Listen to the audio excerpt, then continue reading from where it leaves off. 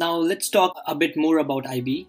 It's been said a million times that IB math and physics are one of the hardest, if not the hardest subjects that any IB student can take. And you took both of them. Also, it's been said that a lot of times by a lot of IB students that IB is hard. If you do IB, then your social life is going to die. If you do not study 15 hours a day for 2 continuous years, then you're going to fail. IB global pass rate is around 80%, but I feel that the 20% that fail aren't exactly doing the IB in an efficient manner. What do you think is the issue while doing the IB diploma for those students that fail? So, first of all, your physics and maths type of thing, right? For me, English was the hardest subject, and that I think it's very subjective what's hard and what's easy for people.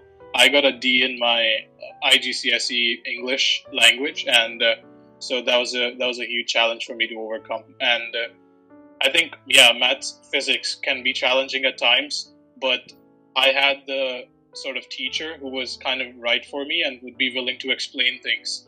So I think the key in these type of quantitative logical subjects is that you grasp the concept within the class and don't let it just drop. You know, like you don't understand, you're like, I don't care. Okay, let's go to lunch. Don't let it drop there. Understand it and ask your teacher a couple of times. Ask him after school. And once that concept's clear, look, you don't need to start studying immediately for exams. You start studying in Feb or March. But as long as you have that concept in mind and you're kind of doing well in your practice exams and past papers, that concept will stay there, and then you'll be able to crack the exam. So that's the important part for those subjects. English was more like, for me, buying a lot of subscriptions for, they are like Grade Saver and a lot of those websites. I never read my novels. I'll be very honest, right? IB's done. They can't take my diploma away, but I never read my novels. Please read your novels. But English just never worked for me. So I had to sort of find a way to do well. And that's self-realization that this is not working for me. Let's change my way of studying. I got a D in IGCSE. Let's find another way to ace this time. So I think for students that don't do well in IB and end up failing, I know a couple of them myself, and either they have other options in life that the diploma doesn't matter. Could be fashion, could be anything at all, could be family business, that academics are not the most important thing in life. And I can see why. I'm not going to tell 16-year-olds to stop focusing on IB. It's important to focus on it, but for some of them it's not important. Otherwise it's lack of dedication, distractions, too much social life, too much playing around, other distractions and priorities.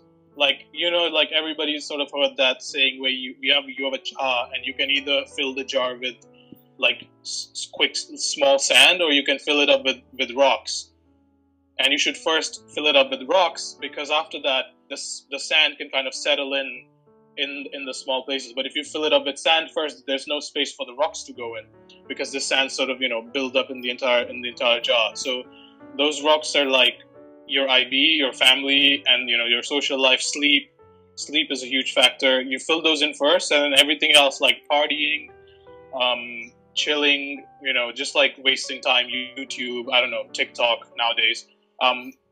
So all of that is like those grain of sands that come after. So you have to do it because it's fun and you deserve to have fun. But I think people don't prioritize and plan, and that's why they don't do well. I think the biggest difference between those who do well and those who do not is some people have an idea of the next month or couple of weeks what they're going to do, and other people don't. So that's also the difference between the 38 and the 44 to 45. It's the planning part, because everybody is intelligent to an extent, and after that it's like, how do I plan for my exams and make sure that on those 2 weeks of exam days I have the most knowledge, and after those exams are over I can kind of forget the content. It's fine.